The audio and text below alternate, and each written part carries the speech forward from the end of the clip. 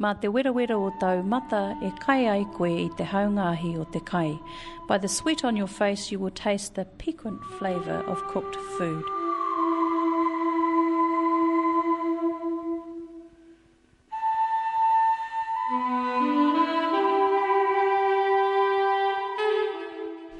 E nā mana, e nā reo, he mihi tēnei ki a koutou katoa. E are tārina mai ana ki tēnei hōtaka a te Ahi Kaa. I'm Maraea Rakuraku. And I'm Justine Murray, and this is the Ahi Kaa on Radio New Zealand National. This week it's Whakatewhatewha. That's the name of our documentary series where, if you haven't noticed already, Justine and I delve into a topic of our choice that's around every 3 months. The first was... How Māori find love. The second segment was about marae justice. And this week, Justine's up with Maori and Fashion.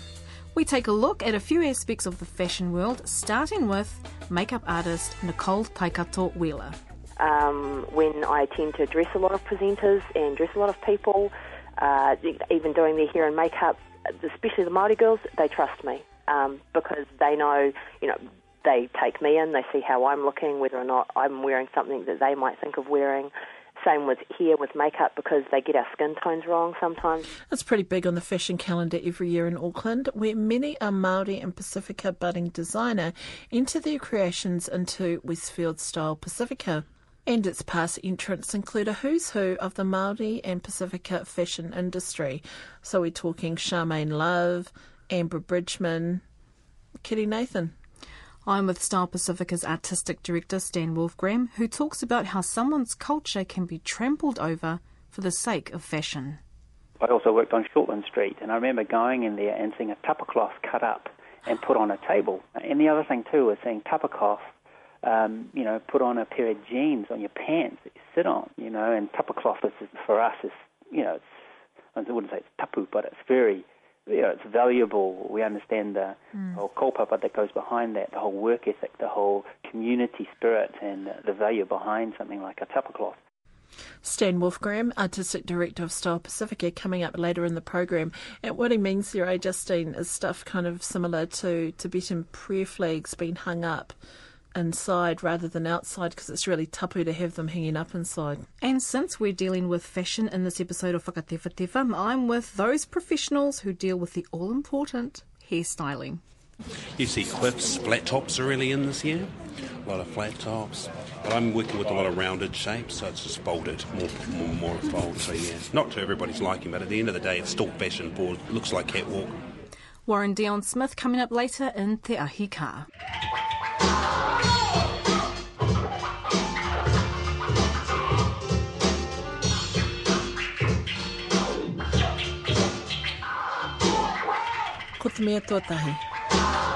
When it comes to makeup and hair, Nicole Taikato Wheeler has been doing it for some 20 years.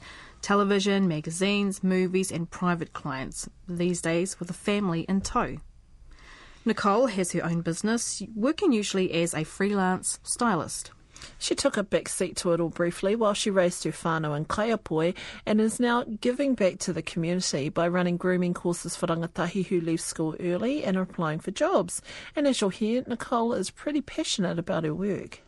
Tēnā koutou, ko mā tātua, te waka, ko maua, te manga, ko Naitarangi te iwi, no Tauranga Moana ahau, ko Nicole Taikato Wheeler, toku ingoa.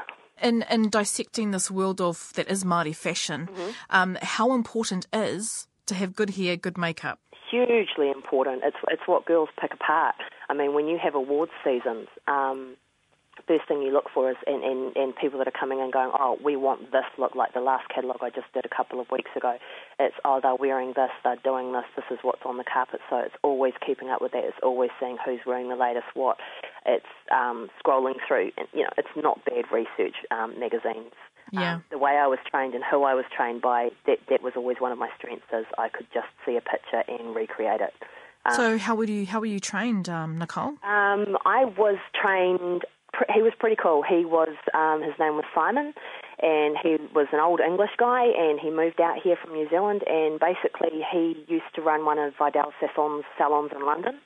So I was the last apprentice he ever took on, and he pretty much, filled me with all his knowledge. When I was rung up to do the leads for Narnia. I couldn't go away and leave my kids because they wanted me to go away for 3 months, and I was going to miss my son's 6-year-old birthday. Wow, what an opportunity. So they rang you and said, would you do this? Hey, do you want to come do this for the work that they were doing down here? They needed a hair and makeup artist for the kids for 3 months, but, you know, for me, I was going to miss out on my kids, so I decided there and then I didn't want to be pulled between career and kids, and I'm actually fairly young in this industry. When I tend to dress a lot of presenters and dress a lot of people, even doing their hair and makeup, especially the Māori girls, they trust me because they know, you know, they take me in, they see how I'm looking, whether or not I'm wearing something that they might think of wearing. Same with hair, with makeup, because they get our skin tones wrong sometimes when other people are doing our makeup. Yeah, so some of the girls look at you and think, okay, you know, you look good. Yep. You're Māori. I'm not a waka blonde. I was going to ask you, so how many Māori, I mean, you've worked for definitely a lot of Māori productions like Wakareo. I've done a lot with Māori presenters. Yes, I have. I've done a lot, even some of the series that I've worked on, like for Gabrielle Hiria. She's a writer as well down here, and she wrote it's called Ruki's Voice, and so I was the hair, makeup and stylist on that, and got to work with just a predominantly Māori cast, which was really easy for me because, like I said, I know their skin tones because it's what I wear. It's how we are. We're more yellow based. So what would the general makeup palettes that you would use? Light, but we use lots of light reflecting stuff, lots of luminosas, because we have good skin. Ultimately, Māori, we've got good skin, and we're aside from the T-zone, you know, we can even it out, and we reflect well. All colours are really, really nice on us. Do we take care of it? No, Nicole? Don't. No, they don't. Not enough. Yeah. No, and that's why I've even got, there's a Waikuta house, there's a house down here for children going in and out of the system, and I quite often go into the young teenage girls and run personal grooming courses with them. Kind of like SIFs, but way more Māori based, and I've got friends that are social workers and all of that, and they get a lot of young, troubled teenagers through there. You know, they get a group of girls together for me, or a group of young boys. I just ran a grooming course last week for them, and it's just about us standing up. You know, like once I've made these girls over and they look in the mirror, one of the coolest things to see is that they stand up straighter. They look better, they feel better, they carry themselves better, and therefore they produce themselves to everyone else a hell of a lot better. Kia ora, Nicole Taikato-Wheeler. Don't forget, for an extended version of today's Te Ahi Kaa, you can head to our webpage at radionz.co.nz/Te Ahi Kaa. I'm Justine Murray. And I'm Maraia Rakuraku, and you're listening to Te Ahi Kaa and our doco-series Whakatewhetewha. It starts with an idea. You have an idea, then you look for support for the idea. It's refused again and again, but you believe in it so much that you just don't give up. Which is basically how Westfield Style Pacifica came into being 12 years ago, although back then it was called Fashion Pacifica. Stan Wolfgram, who's the artistic director of the event, now he may seem familiar to you. He was an actor and was in Shortland Street back in the day, and now heads Drum Productions. They're the crew who do Pacific Beat Street. Love you, Corinne. Love the hair girl. But I digress. Justine caught up with Stan Wolfgram online from Auckland. Yep, my name's Stan Wolfgram. I'm a Tongan Cook Island German, born and bred in Mount Roskill, Auckland, New Zealand. Yep, I come from a family, there's 7 of us in the family, and my mum's a Cook Islander and my dad's a Tongan.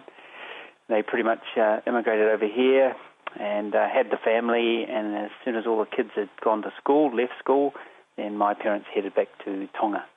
So they've been living there for quite a while now, and they kind of live between Tonga, Rarotonga and New Zealand actually. That's me.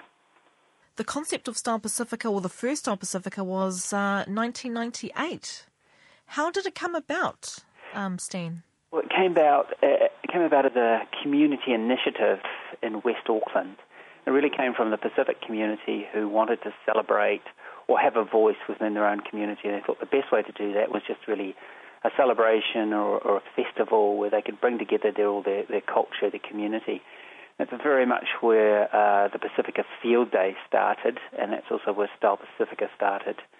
So it started in West Auckland, and then from West Auckland it became a Central Auckland program or initiative. It did run within the field day that is now at Western Springs, the Pacifica Field Day. As local or as government does, they restructured and they thought that Style Pacifica, or back then it was called Fashion Pacifica, could survive through corporate sponsorship. It never happened. I was a part of the event. They basically restructured, said there was no more funding for the event. So that's when I stepped in and said, look, I'm happy to look after the event with a community trust. And we set up the community trust. We took over the event. Council gave us a little bit of seed money, and then that was it.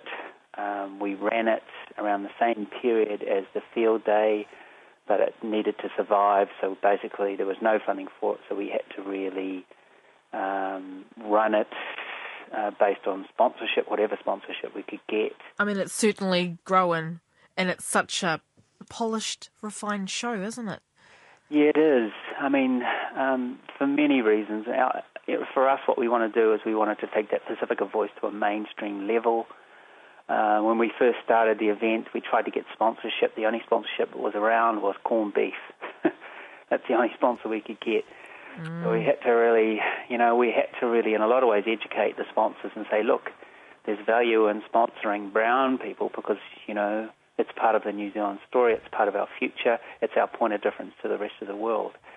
So come on board, and we've been able to do that. We've been able to position the show into a position where it's seen as a true New Zealand voice, but a truly unique New Zealand voice and unique to the rest of the world.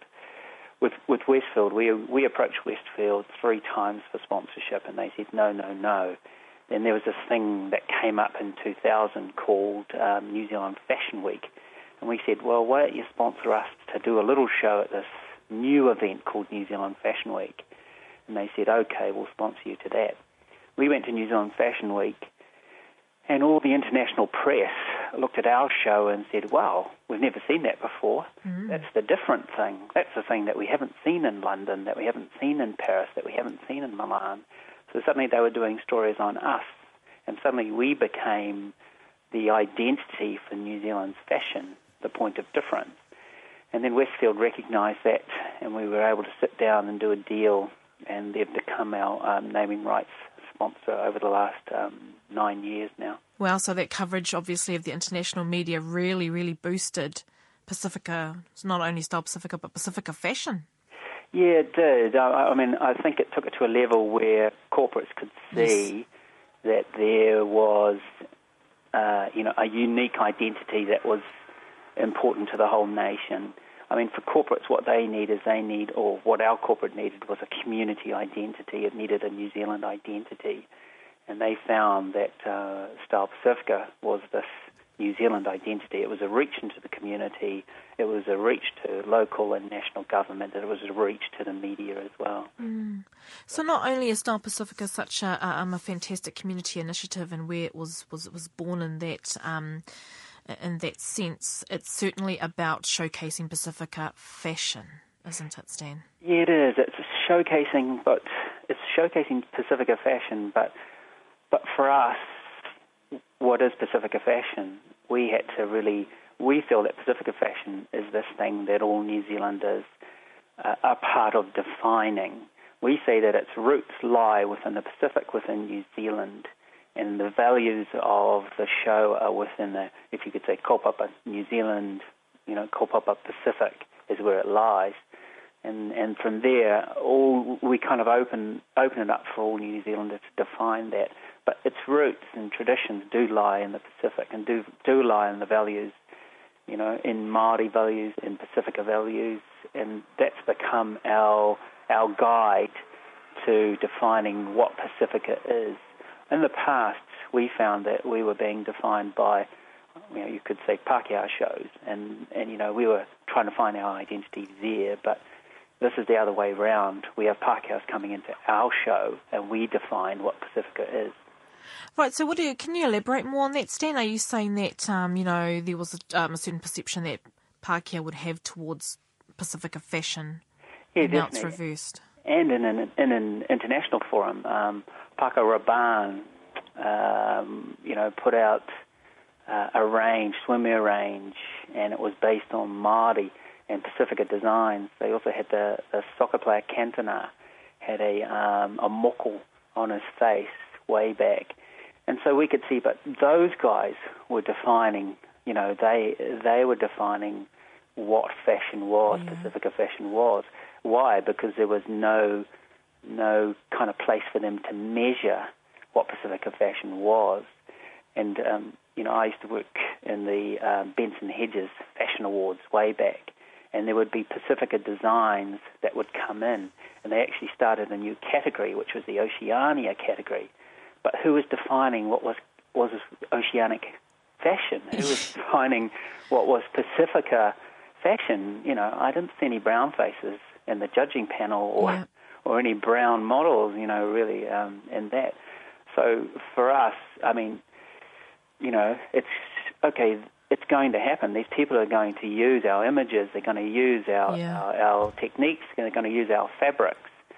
But who is there to stand up and criticize them or guide them or actually just tell them where they should go or tell them where they shouldn't go? So they were taking bits from here, bits from there, bits that they saw maybe in a book or on TV or on the net, and just kind of incorporated that into designs and called it Pacifica or Māori. Exactly, that's what they did. I also worked on Shortland Street, and I remember going in there and seeing a tapa cloth cut up and put on a table. Oh. And the other thing too was seeing tapa cloth, put on a pair of jeans on your pants that you sit on. What is the tikanga or the can you explain why were you offended by that, Stan?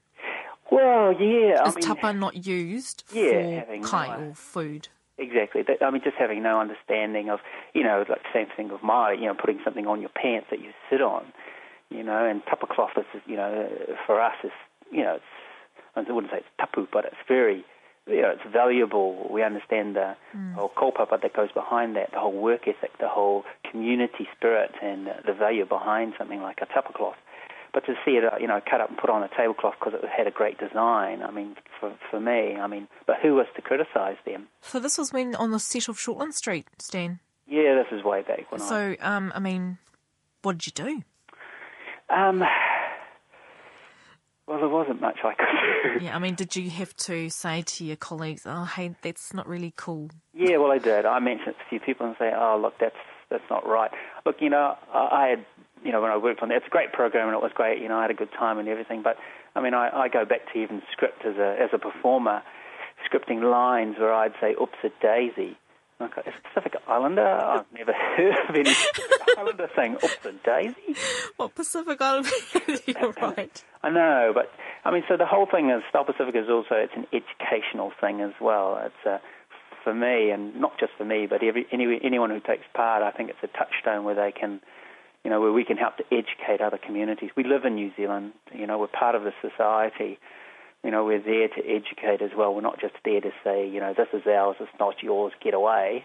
We're there to say, look, because, my children are the next generation and they're multicultural, they're Pacifica, but I hope they understand, and I want them to understand, the integrity that lies in all these things, kaupapa Pacifica, etc., and, so that it can all be used properly and it can all kind of help bring everyone together. Stan, could we talk about Style Pacifica and, you've been the artistic director for 1998. Yeah, it's a few years. It's a few years now. I'd like to talk about the Māori involvement or your involvement with Māori fashion designers, stylists, models over the years in Style Pacifica. I think over the years, and I think it's just a reflection too on how society has changed, as well as far as Maori and Pacifica, and how the relationship between those two communities have become closer and closer. In my parents' days, it was the Tongans against the Samoans, the Samoans against the Tongans, the Māoris against the Pacific Islanders, and that's kind of what was so-called, that was the kind of thinking back in those days of the Orange Ballroom and all that kind of stuff.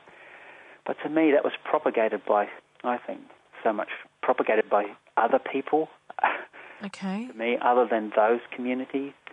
And I think that those communities are actually the communities that have more likeness, or they're more related than any other communities in New Zealand, I feel, the Pacifica and Māori communities. And I just feel, I mean, back in those days, it was, for my parents, it's don't speak Tongan, don't speak that, speak Pākehā, But nowadays, I think these generations that have come through are seeing the value and the fact that actually we have so much in common. We look at our own communities, Cook Island communities, and then we say, actually, the Cook Island communities, so the languages, etc., the relationship to Māori, and so through a better understanding of all those things, a better understanding of those communities, we're able to work closer together. And I see Style Pacifica as having gone through that journey, where maybe when we started it was, how do we fit with Māori, how do we work with Māori? But then as we've progressed, the show has progressed, we've seen and recognised tangata whenua. Yes. We recognise, well, how can you have a show, how can you have an opening without recognising that? Who better to bless and start the show, than Māori? So, and through talks with Māori and more association with Māori, then we've been able to do that. So through the years, it's not just on the stage and fashion. For us, it's actually just recognising and properly recognising our place. The show is a community event. How best do we recognise community, and how best do we showcase community? And of course that needs to be done with Māori. How can you not do it without Māori? Yeah, How can you that's not right. do it without tangata whenua?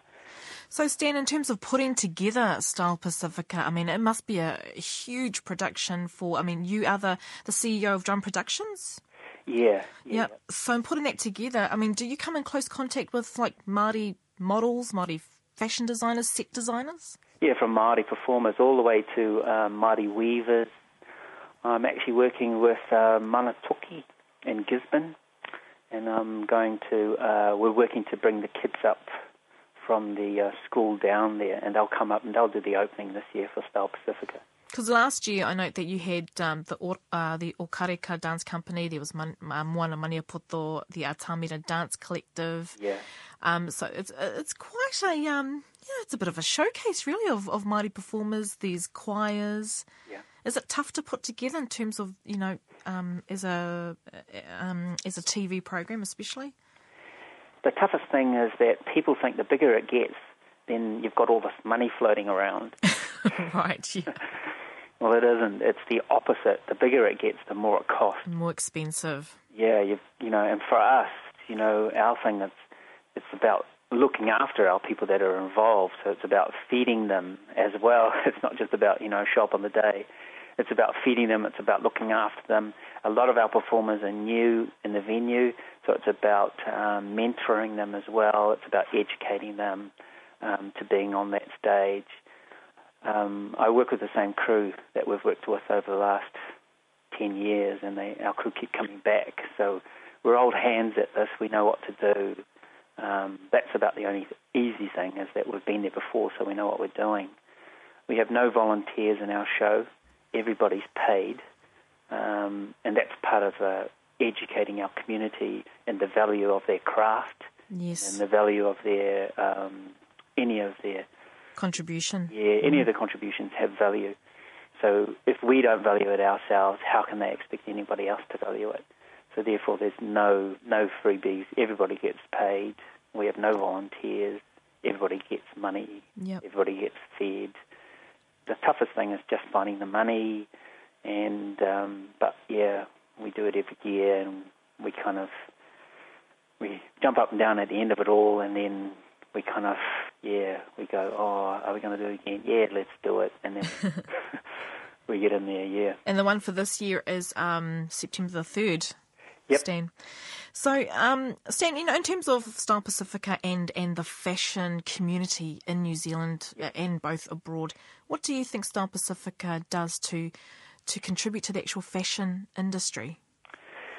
Well, what we do promote is we promote Māori Pacifica fashion is what we promote. We promote we promote it at different levels. So we promote it on an educational level, which is get out there, give it a go. And then we promote it at another level, which is more the commercial level, which has become a professional designer who is willing to take the risk to incorporate their culture within their craft or within their fashion, which is probably the hardest thing. Most designers in the commercial industry are driven towards mainstream fashion, which is trends and things like that. And culture tends to be something that is another classification for mainstream. You've got your mainstream fashion, and then you've got cultural fashion, which tends to be seen as things with tikis or korus on them or made out of flax or anything like that. Well, we try to actually meld the two together and try and say that there is a market. There is a market out there. There is a career. There is you can make a living out of combining the two together, cultural and mainstream fashion. So that's what we try to do. It's a very difficult one, but we kind of see that there's a similarity as in brands. It's all about brands and creating brands, and a lot of times brands is all about stories. And we find that a lot of garments or a lot of things that are out there, they're brands, but the brands are really weak. The story of the brand is based on something being cool. Where we're trying to say there's a stronger brand which is about community, it's about people, it's about something strong, something more spiritual and something stronger. So we're trying to say that there are brands that can exist out there that are based on a kaupapa, maybe be a Pacifica or a Māori spirit. So we're trying to say that you can exist, a brand can exist like that, rather than a brand just being on something flash, Calvin Klein, or what's the brand there, So we're trying to say there's another story out there that, that can tell a more important story and still, be commercial. Yes.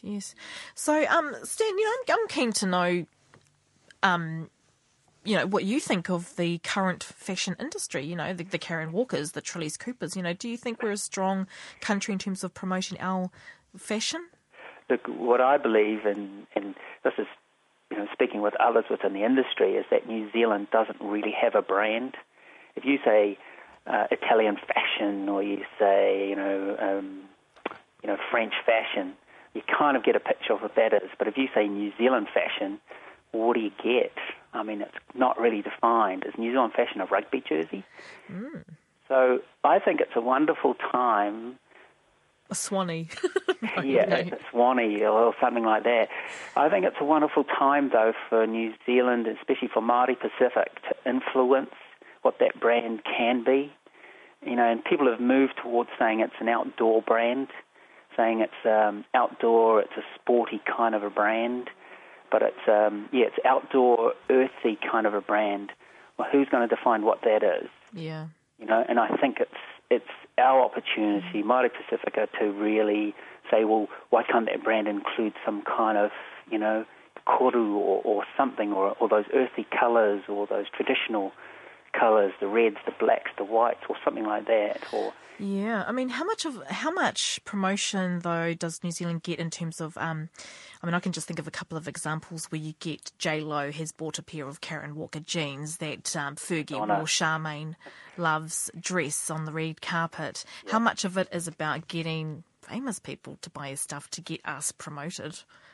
Yeah, well, look, a lot of designers don't realise that branding is really what it's all about. You've got to have a brand. You've got to have a brand story. You've got to have a story that your consumer really associates with and wants to be a part of that story, and then they buy your product. Yep. So, branding is a massive part of that story. So, it is important that Michael Campbell wins the US Open. Yeah. Really good for your brand. With Kia Kaha at the back. Kia Kaha at the back there, and even that shirt. I mean, that shirt just sold. I mean, Donald Trump bought one of those shirts. It's very important, but that's branding, and that's important for our designers. But our designers need to know that. You can't just make a shirt, stick it in the shop, and then that's what it's all about. You've got to make that shirt, and you've got to sell that shirt. And get the All Blacks to wear it, get somebody to wear it, get Fergie, get whoever to wear it. Look, the other thing is too that our people are celebrities now. In the past, they weren't. And in my day, the only kind of Pacific Islander that was a celebrity was, All Black. You look at Brian Williams. But now our own people are stepping up there, and they're celebrities, and they can wear our brands, and they promote our brands. And that's where it's a great opportunity, great time for us, for our fashion to come through, Maori Pacifica fashion. We've got our rugby players, we've got our singers, we've got our actors. Cliff Curtis is out there. So, now we have more opportunities than we ever had before to really take that brand globally. Kia ora, Stan Wolfgram, actor, dancer, father, husband, artistic director of Style Pacifica, the annual Polynesian fashion extravaganza. Takes place around about September. For the links and pictures of previous designs, head to our webpage, radionz.co.nz/Te Ahi Kaa. That's TEAHIKAA. And don't forget, you can always drop myself or Justine a line at Te Ahi Kaa at radionz.co.nz. You're listening to Te Ahi Kaa, Radio New Zealand National. So, Mariah, when it comes to fashion, what are you into?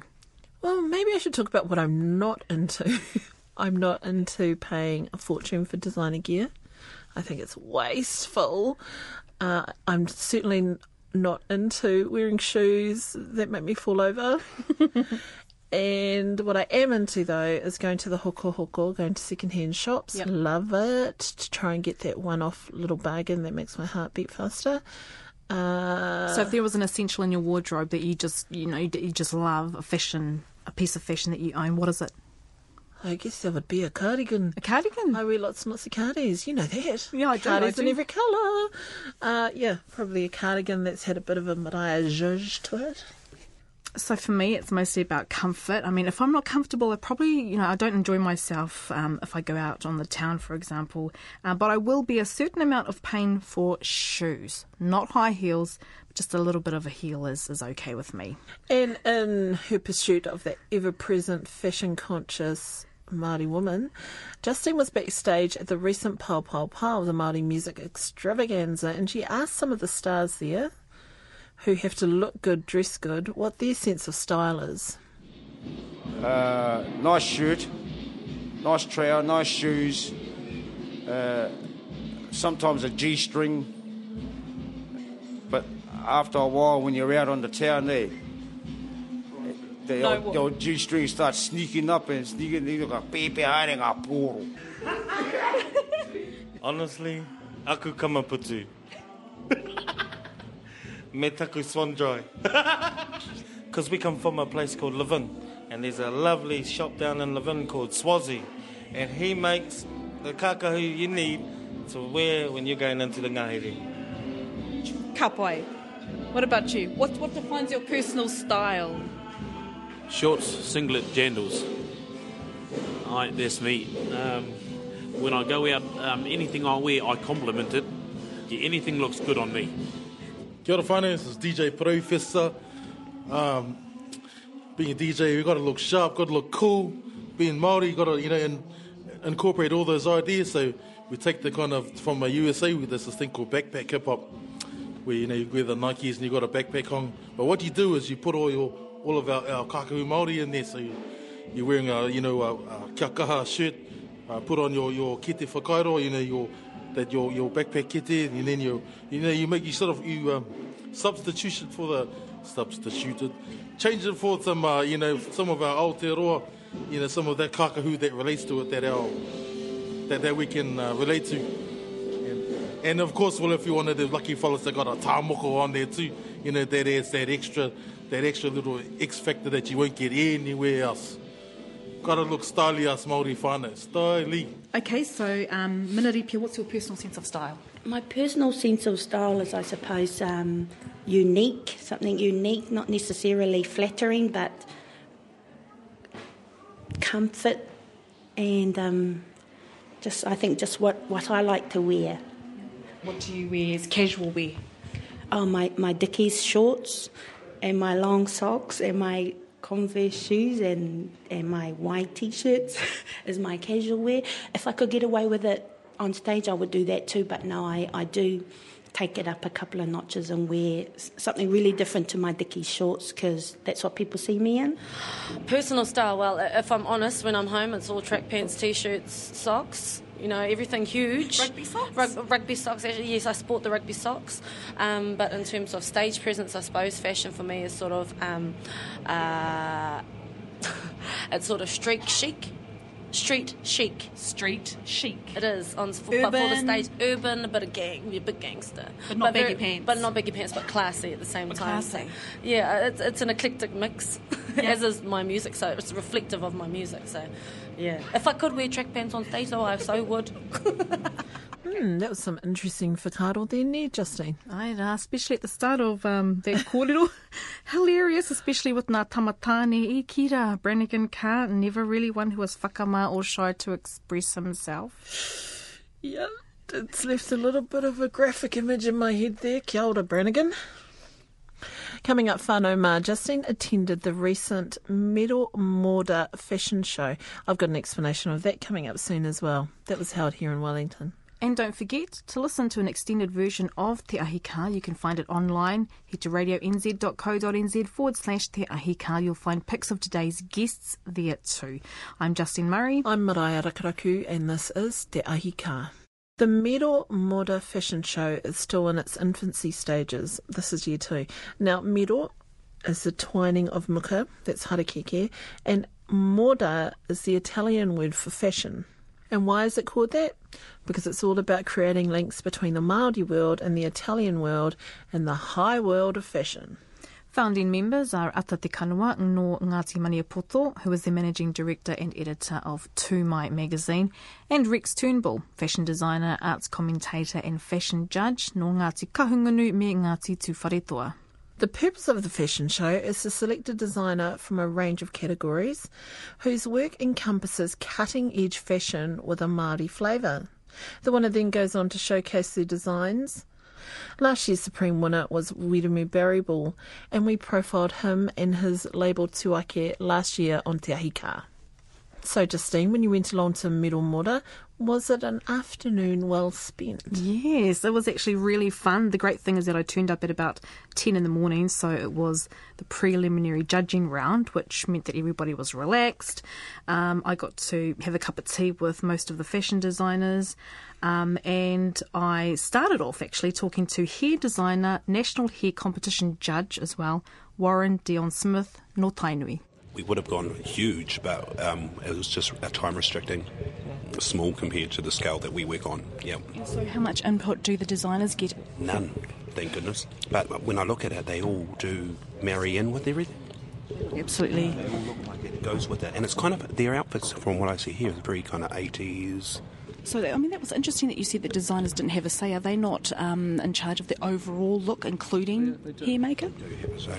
But in this account, they were told that they're just going to get what we designed for them. Tell us about Get Funked. We still hold the title for Best Overall Champion Stylist for Wellington, so we hold that for the last 4 years running. And I do a lot of competition stuff, so I go around taking teams around different regions. I want to ask you too, this is essentially a Māori fashion show. What do you think, when you walk the streets of Wellington or wherever you are in the country, that the biggest mistake that Māori men and women make in terms of their hair? Oh, yes. Colouring their hair themselves to that waka blonde, but it's very popular now.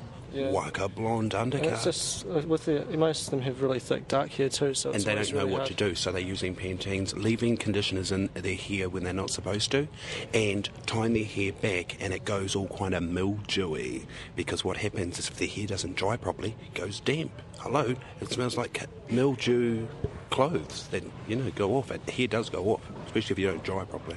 But, more ladies and even guys these days seem to have... Ladies cut their hair themselves. It looks as though they just all cut their hair themselves. They're always looking for a bargain. Māori people are looking for a bargain.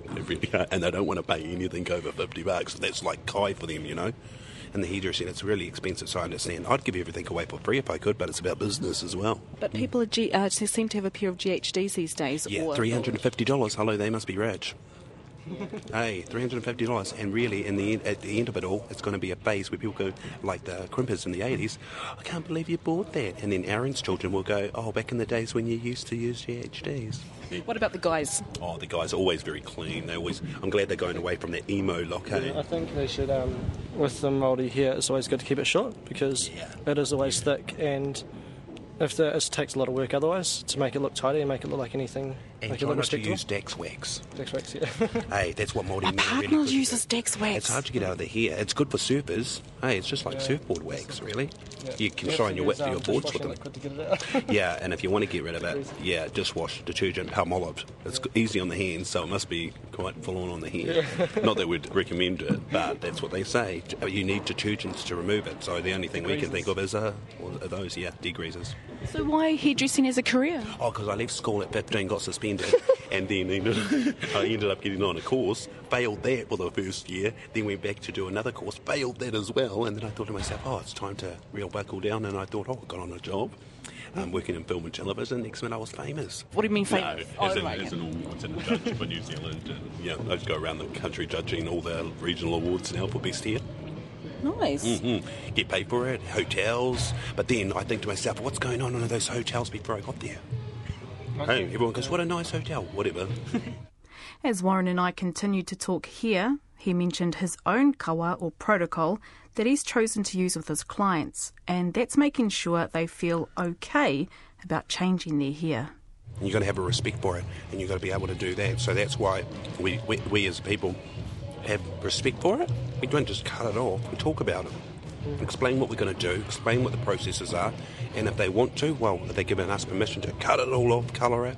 It's about asking for permission. Actually, that's a really good point that you mentioned. Yeah, I'm the only one in the country that does it. There's another famous Māori one, his name's Mana Davies. But we just have to really look at the respect because, I don't know, hair is a very sacred thing. So what do you mean you're the only person in the country that does it? Well, we're the only ones that really acknowledge it. Yeah, the others, it's all about money. So if a lady came in with hair cast her bum... and she was very, significant to the Māori industry, a lot of hairdressers don't care, they'll just cut it off. But I look at it and I think to myself, got to have a respect for it. So do you say things like, are you sure you want it cut? Or? Well, I look at things, it's like if I keep hair to make mats and that out of it, I ask permission for it. So if they say, I want it gone, then okay, you've chosen to. Yeah, I wouldn't just go and cut it off for the sake of cutting it off. But if a lady wanted to keep her hair because I'll keep it. I'll try and change it and say, no, we can do this. We don't have to take it all off here. It seems like you have a real passion for your job.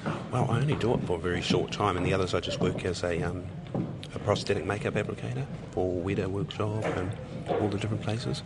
So I manage able to get around and work on few movies and see some familiar faces around here who have worked on movies with me. So really this hoary Māori from Waikato can easily just make it anywhere, rubbing shoulders with everyone now. Man, that's interesting, mate. Prosthetic. Yeah, so prosthetics are special effects. Yeah, so I make wigs and all that, and that's out of human hair. So you've got to also have a respect for it. When you're dealing with human hair, you don't know if they're dead or not. Hey, here's a big popular thing with Māori girls. They all want extensions. Those clip-in ones? Where are they coming from? Hey, and still you've got to have a respect for it. Otherwise it just becomes like an accessory. But really, it's somebody's hair. That's right. Who might not be here today. Yeah, so really my dream is to work with archaeologists and to deal with all the ancient hair, to look after it, whether they be on the mummies or anything like that. Big money. Now I join Warren where the magic happens, the dressing room, prepping the models. Kia ora, Warren. Can you just talk to me about your styles, please? The donuts, yeah? The donuts. Yeah. Still, they're a very fashion forward. So everything in fashion is coming out this way now with hair. And so coming out from the forehead. So it's kind of like you see cliffs, flat tops are really in this year. A lot of flat tops. But I'm working with a lot of rounded shapes, so it's just folded, more fold. So yeah, not to everybody's liking, but at the end of the day, it's still fashion forward. Looks like catwalk. You also described it as geisha. It can fall into forms of geisha if it was placed in here and then built up into the sides. Yeah, definitely. And then this would have been just quipped right over. Yeah, definitely. But I guess with a geisha would be the shine that you're looking at, and then the texture, because it still would be a hard texture. Yeah. So what made you think of this design? Well, one of the people from Metal Mortar said that they wanted just a ponytail and tie it up. So I said, why not bring it into the front rather than just have it here in the crown area? It would just look kind of like boring. But well, with this, it sort of looks kind of, I think it looks very. I don't know. It's going to fall into Oceania. Now you've got your equipment there, Warren. Do you have any tricks of the trade that you could share with the nation of Aotearoa? Tricks of the trade. Get yourself a good bonus 25% extra hairspray when you're dealing with things. I mean, we've already gone through one hairspray now, but this holds 500 grams, so that's pretty good. Make sure you got yourself some good brushes. We're going out of hot iron, so we're not going to be using a lot of hot irons. Everyone's using them. Everyone knows how to straighten the hair, and they're now mastering the arts of curling the hair. So now we're bunding the hair. You can't do that with hot irons, so I thought we'd take the hot irons out of the equation and then work with what we got. So do you have, your toolbox with your gears? Well, we just put them all in the air. Oh, yes. Oh, here we go, yes. Oh, yep, couple of bags. Yep. Hot irons in here. Well, I guess in there, when we look at these at being $350 each, 3, 4, 5, 6, 7, 8, maybe a good $4,000 worth of things just in here, so help yourself. So paint us a picture, Justine. Was it unnaturally skinny girls in ridiculously high shoes with garish makeup or looking stunning? Well, let's just say when I got there, I did feel a little bit intimidated because I think I was the shortest Māori girl there. That's something you notice. I know when I had a modelling gig last year or the year before that I was standing next door. I felt like this little... Yeah, you do. This little Christmas tree next door to these huge rimu. These girls are huge. Exactly, and so that's what it felt like. Tall. The hair was stunning because it was inspired by geisha, as you would have heard with my kōrero with Warren. And the outfits were stunning. There was one Māori girl, Sonata, who had tāmoko apu legs, which I found really interesting given that modelling is such an aesthetic thing and whether designers would like that. But it was great. Relaxed, kai, cup of tea, drinks. It was really good. And while you were there, you got alongside a shy Māori boy who explained his first modelling experience to you. Haira. Kia ora rua. Kia ora. So, bro, what does it take to be a model? Good looks? Good genes? Just the confidence, I think. Yeah, just got to be willing to get up on there and stretch your stuff. Are you a model or do you... I got pretty much pressured into doing this. By who? One of the organisers here. One of your aunties, Does it take a lot to be a model? Just, the main thing is confidence. You be confident in yourself and how you look and just... How long have you been doing this for? For about 2 hours. Man, this is my best interview today. I thought you were going to say 2 years. Okay, so which collection did you wear this morning? Blair's collection. Oh, yeah, Blair Archibald, and he had the collection based on his grandfather. Is it something that you want to get into? Oh, not really, but it's just good to experience something like this. Yeah, it's like something different. So how's your catwalk, bro? I think I'm the best so far. You're doing your modelling bit here today at the fashion show, but do you care yourself, being a Māori boy, about clothes and how important you look? Yeah, I care a lot about my appearance. Got to impress the ladies. Describe your fashion sense to me then. I say about like street, not that gangster look, but like quite nice. Yeah, it's like my favourite labels are like lower and RPM, so yeah, I rock those a lot. What is up with guys wearing their pants? So they're so they're wearing boxers, right? And when they wear jeans, their boxers, their arse is hanging out. What's up with that? Oh yeah, don't know. I'm not one of those guys. I think it's just to attract the ladies, get their eyes looking there. Rua, man, you're the bomb, bro. Thank you for your kōrero. Oh, sweet. Thanks. And with more experience, Gil Sonata, who chose to do modelling from the age of 10. Kia ora. My name is Sonata Duffy McLeod. I am Tūhoi and Ngāpuhi, brought up in Central Otago, Wanaka, and also Dunedin, living here now in Wellington. Yeah. Now, Sonata, you are dressed in... Could you describe what you're dressed in, please? I am dressed in it's like a fitting mini dress with a very... but sort of like a tight dress with a kaftan style look. The material looks quite Indian, but the sleeve on it is quite big and puffy, and so, yeah, apparently the designer made it out of a curtain. Wow. Yeah. And your shoes, girl? Tell me about your shoes. I could never even walk 2 steps in there. Yes, it seems at the moment that this season's in look is very, very high heels, almost like stripper-style heels. The taller the stiletto, the better at the moment. So, yeah, they're very high. Are your feet accustomed to wearing high heels? Yeah, I don't wear high heels all the time, but, yeah, I manage. It is quite hard. But actually, sometimes the higher heels are a little bit easier to walk in. Really? Yeah. Sonata, how long have you been a model for?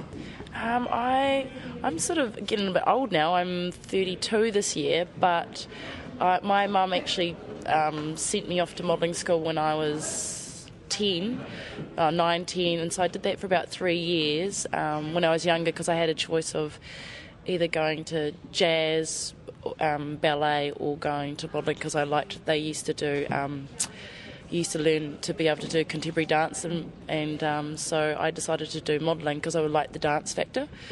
Yeah, and then I've just been doing a little bit on and off since then, just as... So that's a good 20 years? Yeah, since you were 10, on and off. I mean, serious from 10 or just... No. It was more like I sort of didn't do any for a long time and then sort of got back into it in my early 20s. Yeah. The women's Māori model community, is it small in New Zealand? Is it representative of the population we're in? No. It's interesting because I know here in Wellington there was the major modelling agency called The Agency. Unfortunately, it fell over due to the recession at the end of last year, so there isn't much representation at the moment for models in general. Most at the moment are using their own profiles through Star Now or being their own agent, which I am myself, and yeah, it is kind of difficult, but I think most of the models seem to gravitate towards Auckland. Here in Wellington there is sort of more slim pickings.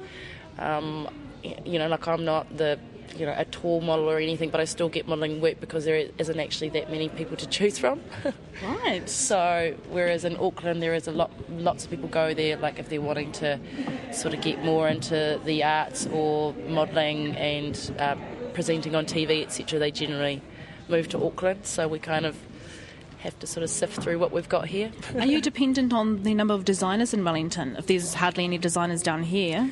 Well, it's actually more like we're more also dependent on, there's not that many showcases. There's the World of Wearable Arts, but that's a wearable art show. There's actually a couple of shows through the Massey University, through the fashion school, but they're very small shows and they're generally not to the general public. They're just graduation ceremonies, etc.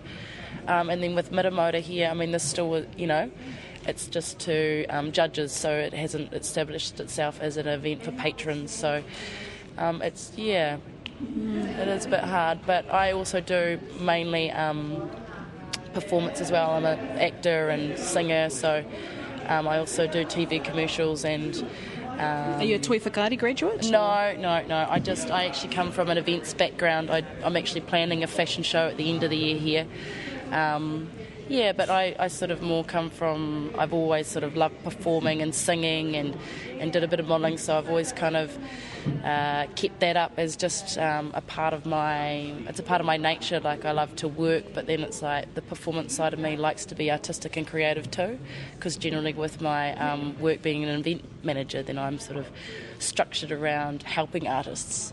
When I'm an artist myself, and I want to have fun too, so I like getting involved with things like this, even if I'm doing it voluntarily or whatever. It doesn't bother me because I actually need that artistic side of me to be an artist as well. So, Sonata, I mean, you're Māori. All right. How involved or how has Māori culture, your Māori side, influenced your life? My mum influenced me a lot. I grew up in Wanaka first. My mum and dad were there, and we were probably one of 3 families that had Māori children. So it was a very, very white community, and all of those Māori children were from shearing gangs.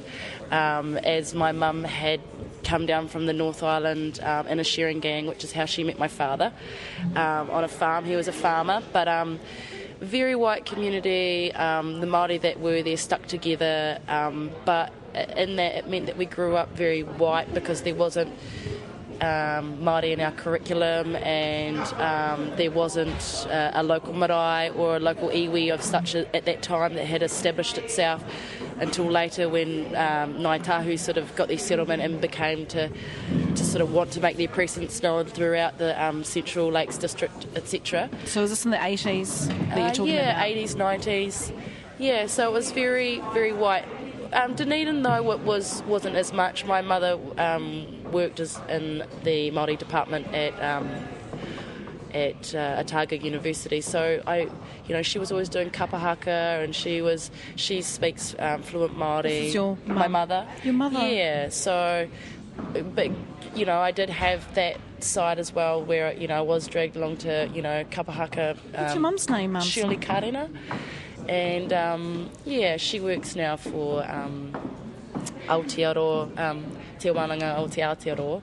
And but I think my culture has definitely shaped me, especially in my later years, because I sort of was in a very white community, struggling to find my identity as being Māori. I think I always kind of felt white.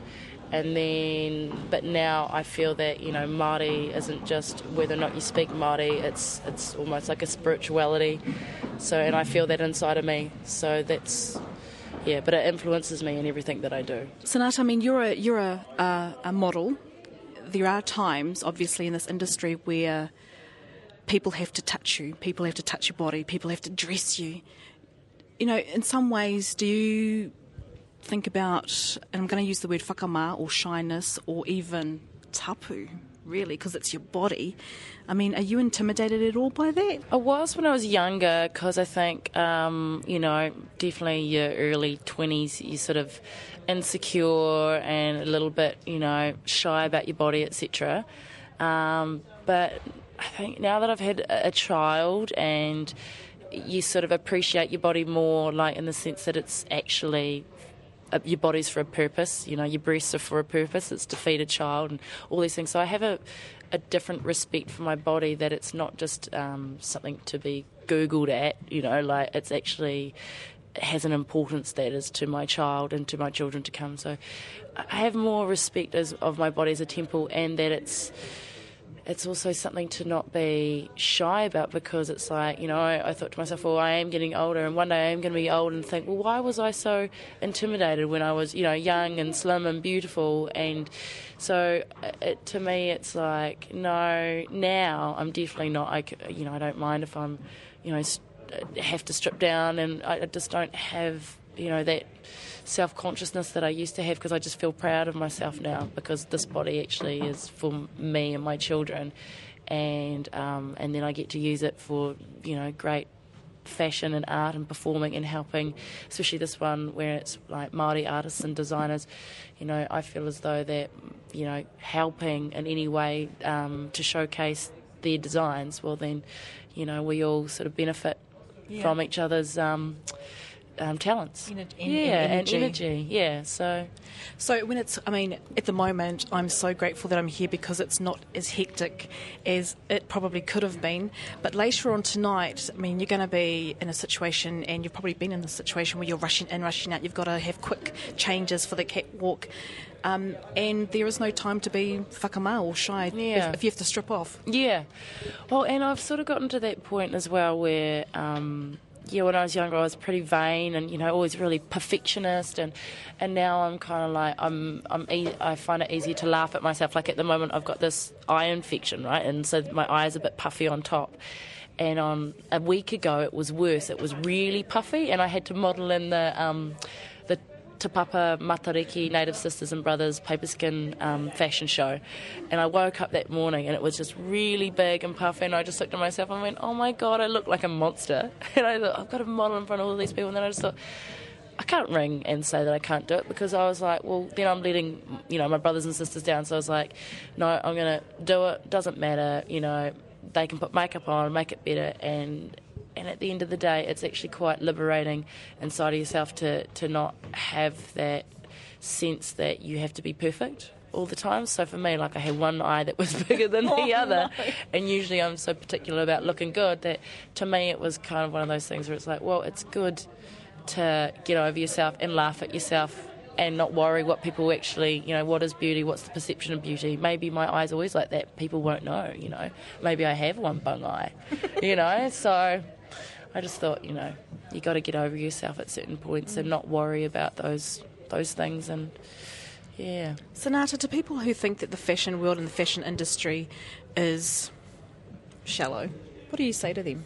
There are certain aspects of it that is quite shallow, and depending on sort of where you're talking about, are we talking about New Zealand, are we talking about Milan, Europe, are we talking about America? I think the different cultures have different history to do with fashion, and therefore, say Europe with Milan and London, etc., their fashion shows have been going on for so long, and the same with New York, that they have such a high standard, the models, they have no models under 6 foot sort of thing, and they're all very skinny, they're way under their BMI, and they don't eat and all that sort of stuff. So whereas in New Zealand we're kind of a smaller industry. Yes, the models do have to be smaller, but you still have size 10, size 12 models in the industry.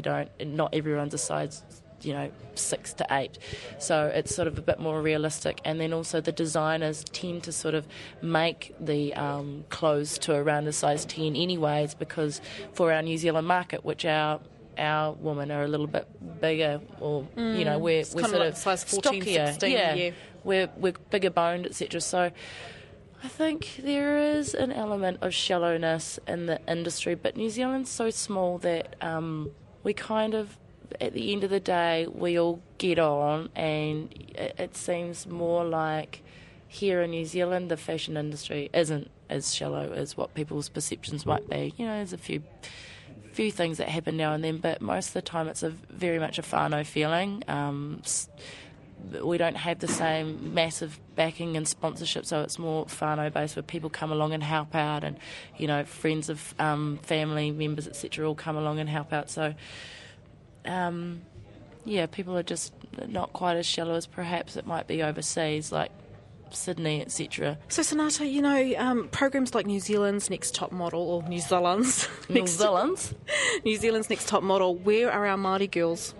Season 1, man, kore, nothing, I think. Yeah, I thought it was pretty bad too, in terms of, I think there was maybe one girl who had a little bit of part Māori, but you couldn't distinctively tell that she was, so I'm not too sure. I was going to go along, because they've just had the next round of auditions just happening through the country. I was going to go along.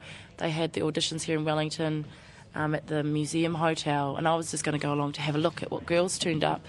Yeah, it's hard because there's a lot of very good-looking Māori girls that live rurally and that aren't in the know. Yeah, on the farms and stuff like that, and that are probably stunning. And the thing is as well with Māori girls is that we have this very much, like you were saying about whakama, shy, oh, no way, I'm not doing that kind of attitude. That's what my cousins would say anyway. Oh, no way, cuz, I ain't doing that. You're beautiful. No, I ain't, is their sort of attitude. Like you see stunning Māori girls, and because there's something about them, they're way more humble and therefore a little bit more shy to step forward and to go for an audition like that. You'd probably find that if there was some there, that they'd been dragged along by a friend, or... Yep. Yeah. So if you were, and I hope you don't mind me saying this, if you were 10 years younger, would you have gone in it? If I was 10 years younger, I might have. I know that I'm too short. I think it's meant to be around 170, which is I'm just under that, so... It's hard because at the age that they want the models, which is between 18 and 24 They look range, like 12, some of them, but... Yeah, and that age, a lot of young people are either drinking too much or studying, and it's hard sometimes. But back when I was in my early 20s, that was the last thing on my mind, sort of thing. The season one of New Zealand's Next Top Model was like... I mean, they kind of, after a couple of weeks of watching it, or even a month after watching it, it was like they kind of look the same. And that's the hard thing about the industry, is that they do sort of pump out clones. They go, right, well, you need this, this and this, and this is, they style them and they cut their hair a certain way, and then they all look the same, whereas when they first got there, they got to that point on their own merits of their own individual look, and then they sort of changed them to all look the same. And it's hard with that industry because I think New Zealand's got to be careful that we keep our unique look rather than trying to take on that same Tyra Banks kind of American kind of style, because we actually have a distinctive style of our own. Sonata, you're a mum. All right. Yep. Can we... girl, boy? Isis Joy, my little girl. What would she... I mean, has she said, Mummy, I want to be a model like you? She just likes the performance. Like at the Matariki Te Papa show last weekend, I had this massive big ball gown on that was all made out of gold paper and tinsel, and she just thought it was amazing. And she's a very good singer, and she likes that, I like having her involved with my creativeness and being around creative people, and just to let her be inspired by that to make her own choice. But I believe that the way that I will bring her up, because she is going to be very tall, her dad's very tall, so if she would like to model, that's fine, but to teach her the whole aroha of yourself, and that beauty comes from the inside and the out, and all that sort of stuff. And yeah. Kia ora, Sonata. Kia ora, thank you. Kia ora, Sonata McLeod with Justin Murray at the recent Middle Mortar Fashion Show. And for pictures of the show, head to our webpage. Yes, we're going to give you that again. radionz.co.nz/Te Ahi Kaa. This year, the Middle Mortar Fashion Show saw a dozen designers come together from all over Aotearoa. Kaitahu fashion designer Amber Bridgman reckons one of the best parts of designing is buying an item of clothing and then reworking it. That's called reconstructing, which you could probably relate to, Mariah. I can, Justine. I'm always reworking some of my clothes, eh? You like buttons? I like buttons. I like doilies. Yeah. What I really like, Justine, is getting back to Amber Bridgman, who she took current children's labels names like those based on cartoons and gave them a Māori twist. She likes to shop in hokoko shops as well. Yeah, definitely, and it's down to the Puna Reo, or the Kohanga Reo in Christchurch, where the kids wear Ben 10 and Scooby-Doo, and she gave it a little Māori twist so the kids could wear something Māori. Ka taki te titi, ka taki te kaka, ka taki hoki hau, tihei mauri ora.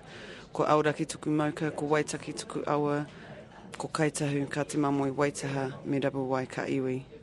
Ko waiau, ko Amber Bridgman tuku ingoa, ko te kahurangi, rawa ko nokurua, o kumahanga. Tina koe.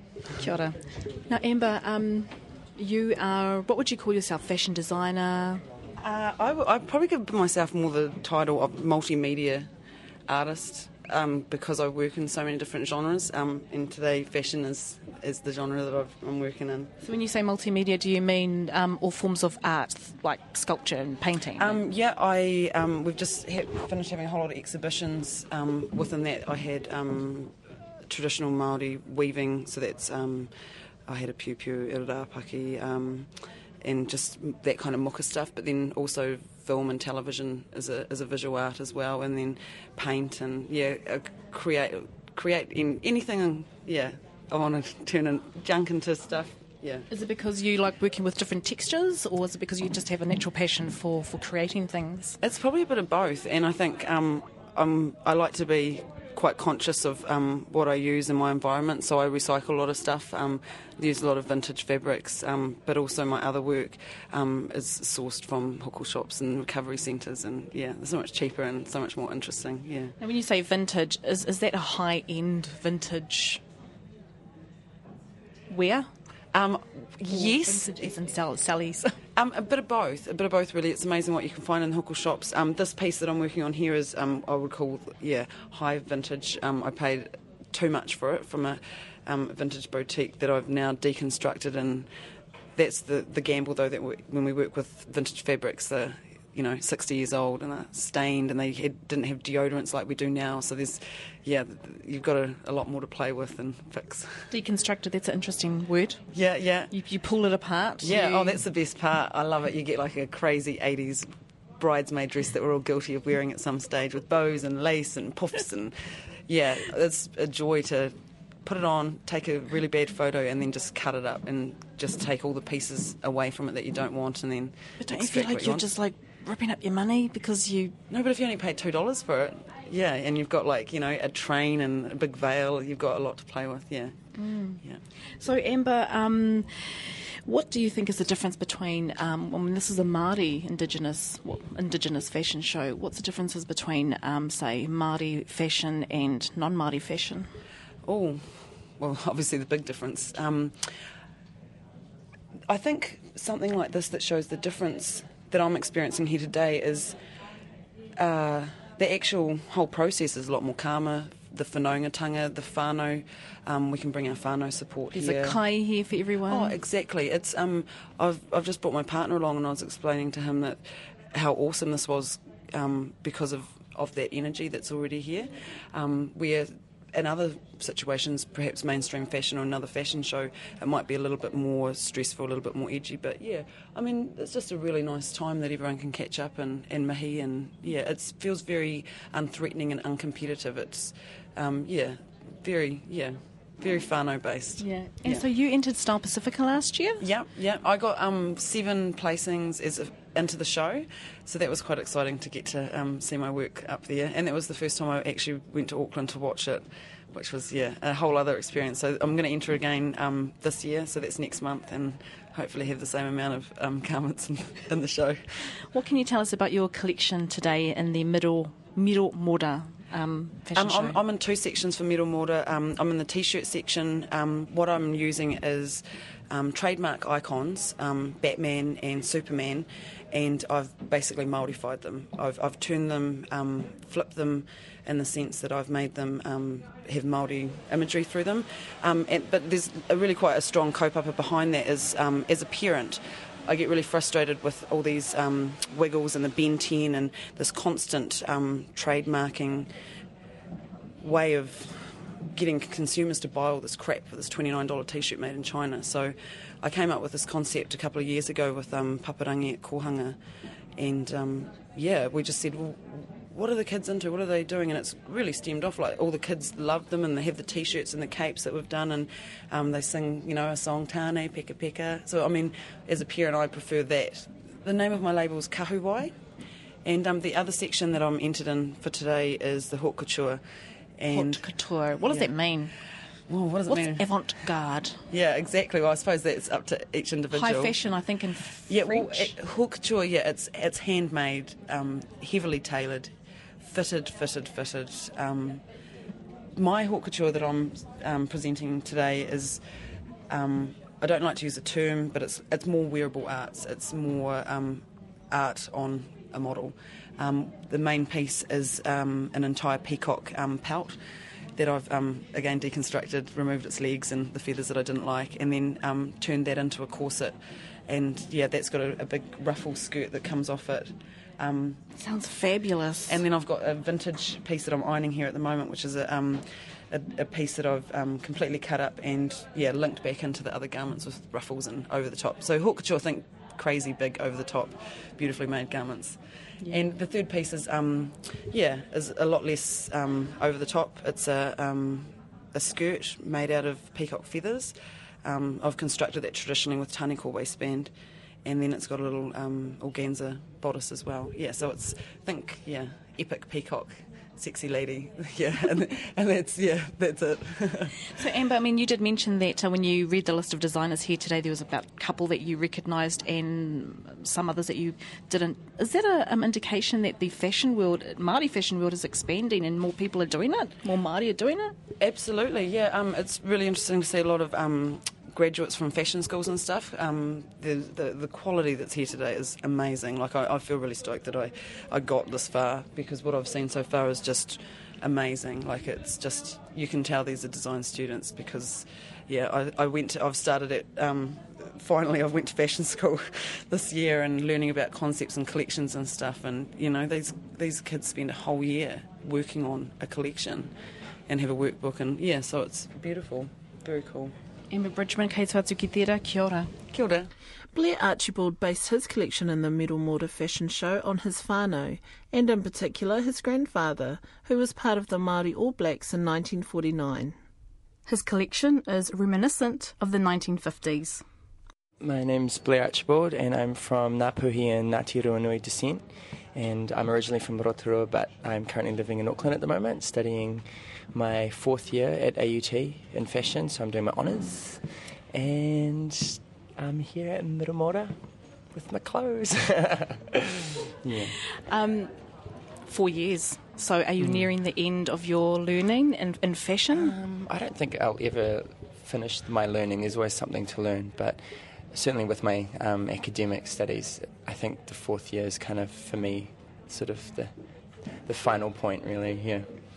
Just because I really want to experience the industry. I've had a little bit of interning experience, but I really want to actually get out there and start working with some people and, yeah, not be confined to student and life. And Blair, how much of designing is your own creativeness versus what you learn technically at tertiary study? Well, I think particularly with menswear, it's quite difficult to separate yourself from the conventions and the fundamentals of construction and the way that things are put together. So your creativity kind of comes through with other avenues such as the fabric, and the styling is really important.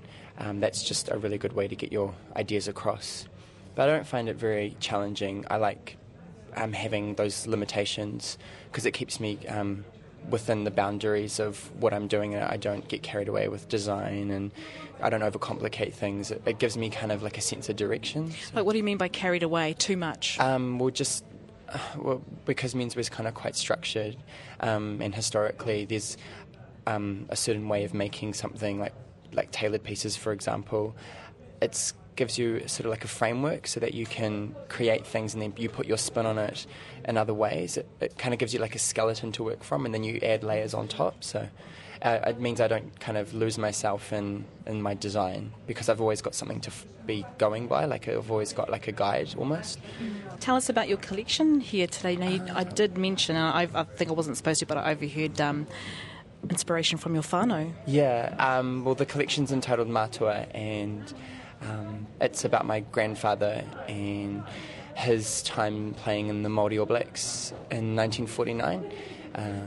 It's a really personal collection that I wanted to experience, that I some sort of really strong relationship with my work. In the past, I've worked on pieces where they weren't aesthetically as close to me as this particular collection is, so it also gave me a really good opportunity to just explore my family's cultural heritage, particularly my mother's side, because that's where my iwi's from, and it was just a really good way for me to really get in touch with my cultural heritage. Your taha Māori. Yeah, absolutely. So, is Granddad still here? No, he passed away when I was about 10, but he still lives on through the clothes. So, yeah, basically it was a way for me to almost like commemorate his time and what he meant to me, both from like a emotional point of view and also from the recognition that he had from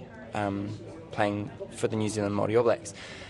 So, yeah, it was just about trying to... But you didn't create a sportswear line, didn't you? No. Yeah, I tried to not do something really literal. That was probably the key in my work, was to capture it in a way that's subtle and... what's the word? So would your collection be reminiscent of the 50s? Yeah, absolutely. Because when he was playing for the All Blacks, it was in the late 40s, and then following that he coached in the earlier 50s. So... I focused more on the time that he was playing, and I took a lot of inspiration from a reference book called Beneath the Māori Moon by Malcolm Mulholland. Yeah, and my uncles are both in there as well. My when my grandfather was coaching, they were playing and he was coaching them, so that was also quite a good connection to have there. But it obviously was more about my grandfather. So, what do your whānau think of your gradual rise in the fashion industry? Is this your first medal? Is this your first competition? No, I entered a couple of competitions when I was in high school. I got encouraged by my tutor of the time, Shirley Sparks. I always give a shout out to Shirley. Shout out Shirley. And yeah, so those competitions kind of fueled the continuum of going on to tertiary education, and this competition was actually suggested by one of my supervisors at university. She helps me because I mentor Maori and Pacific Island fashion students at Auckland University, so of technology. So she forwarded on to me and said, hey, this would be a really good opportunity for you to get what you've done last year out there. It fits in really nicely with the requirements, and yeah, I was really happy to come down here and show my work. How long have you been mentoring Maori and Pacific students? It's part of my honours program, and so it's only been since the start of this year, which is around March. So yeah, I've only been doing it for a couple of months. It's really interesting to be engaged and involved with students that are from other years underneath you, because you get a really good sense of where they're coming from and the next generation. Because you consider yourself just coming out of tertiary education, you see yourself, I'm the next thing, I'm next in line for the field in fashion, but then the ones below you, they're the next, they're the ones coming up. Yeah, really? yeah, Hey. Absolutely, yeah. So it's really cool to be involved with their work, and just because there is kind of a stigma around this idea that we're superior because we're of a higher level of education or something like that, but it's not like that. And I think the problem really is that we as fashion students or just people studying fashion or being involved in fashion is that stereotype, of course, that we're in this kind of real gossipy environment, and we backstab and we sabotage and those sort of things, and it's not really the reality of that is very different. And so that's a really good way for me to contradict those views, because these are people coming into first year from, generally it's from high school, so it's really cool to just show them, hey, I'm about 3 years ahead of you, but I'm no different, I'm just as enthusiastic and as encouraging of interaction between peers, no matter what level of experience in terms of education they're on. It shouldn't be a way of categorising us or separating us into groups. So, do you look to overseas artists such as, I can think of names, Ralph Lauren and Karl Lagerfeld and other Māori international fashion designers as a source of inspiration, or does that not matter to you? I think at some point, you'd have to, being in fashion. You can't kind of isolate yourself from what's going on, especially overseas, and expect to have some kind of basis to work from, when you're doing this. So, it's I guess it's like saying, I'm a mechanic, but I don't look at cars, So, I'd certainly look at international designers, but I try my best to take inspiration from them and not try and let that influence too much on my design to the point where it becomes this sort of replication of their own work, because that's the worst thing I'd want from my point of view and for my brand, is to have that attached to it, this idea of taking ideas and almost kind of duplicating them so that it just becomes another copy of what someone else has already done. So, what do you think, in your opinion, Blair, makes a Māori fashion show different to a non-Māori fashion show? Well, now actually having experienced one, I think that the huge difference is what goes on behind the scenes. Especially in a competitive environment, you would never guess in a million years that this was a competitive situation. We're all so friendly, and we're all helping each other out. And I'm blown away by the sort of adulation and just all the encouragement that we're all giving each other. That's probably the thing that sets us apart from any other competition. Kia ora, Blair Archibald no Ngāti Ronui. Once the preliminary judging was over, the models and designers had a break until the evening's festivities kicked off, and that's where the judges, sponsors and whānau could see the catwalk show of each design. followed by the announcement of the winners. The overall supreme winner goes to Blair Archibald.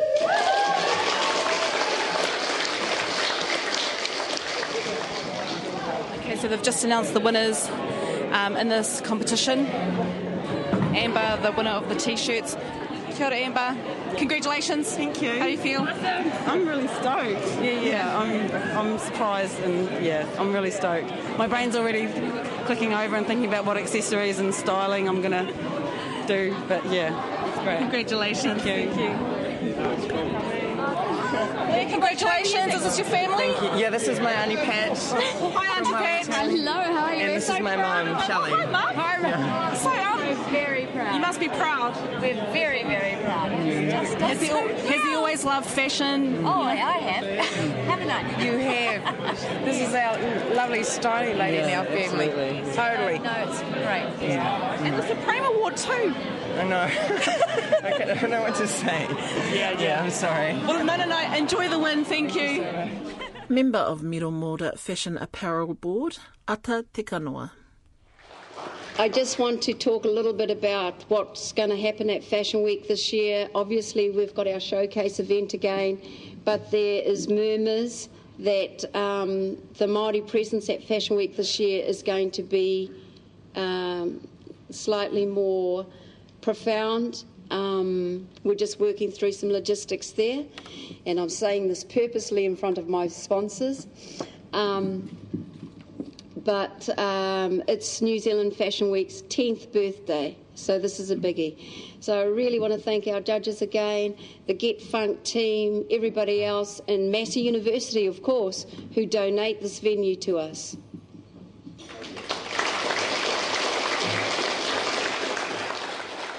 He mihi tēnei ki ngā kaitoa me te whakataitai kākahu o Miro Mora. Congrats to all the winners, and we've posted up a list of them. You can check it out at our webpage, radionz.co.nz/Te Ahi Kaa. And we're on Facebook as well. Search our name, just type in Te Ahi Kaa, TEAHIKAA, in the search area and click like us. Yes, do like us, whānau.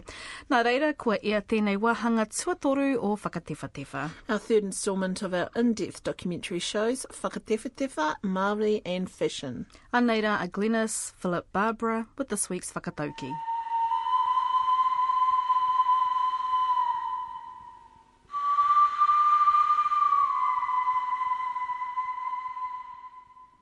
Mā te wera o tau mata e kai ai koe I te haungahi o te kai. By the sweat on your face you will taste the piquant flavour of cooked food. So this is about doing the hard yards, whānau? This is about actually putting the good work in and then enjoying the fruits of your labours.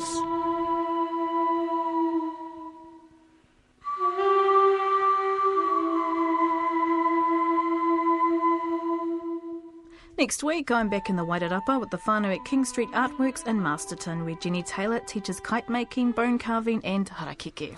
And I'm talking with Rajan Jyoti of the Dalit Solidarity Group in India. I met them at the 4th Indigenous Peoples Conference in Traditional Knowledge that was held up in Auckland back in June. He mihi tēnei kia koutou katoa e tautoko mai ana I tēnei kaupapa kia Nicole Taikato Wheeler, Stan Wolfgram, Ata Te Kanoa. He mihi atu ki tā mātou, kai rā wikiwiki mihini, nā mihi. Hoki mai hei tērā rā tapu, Mauri ora tātou katoa.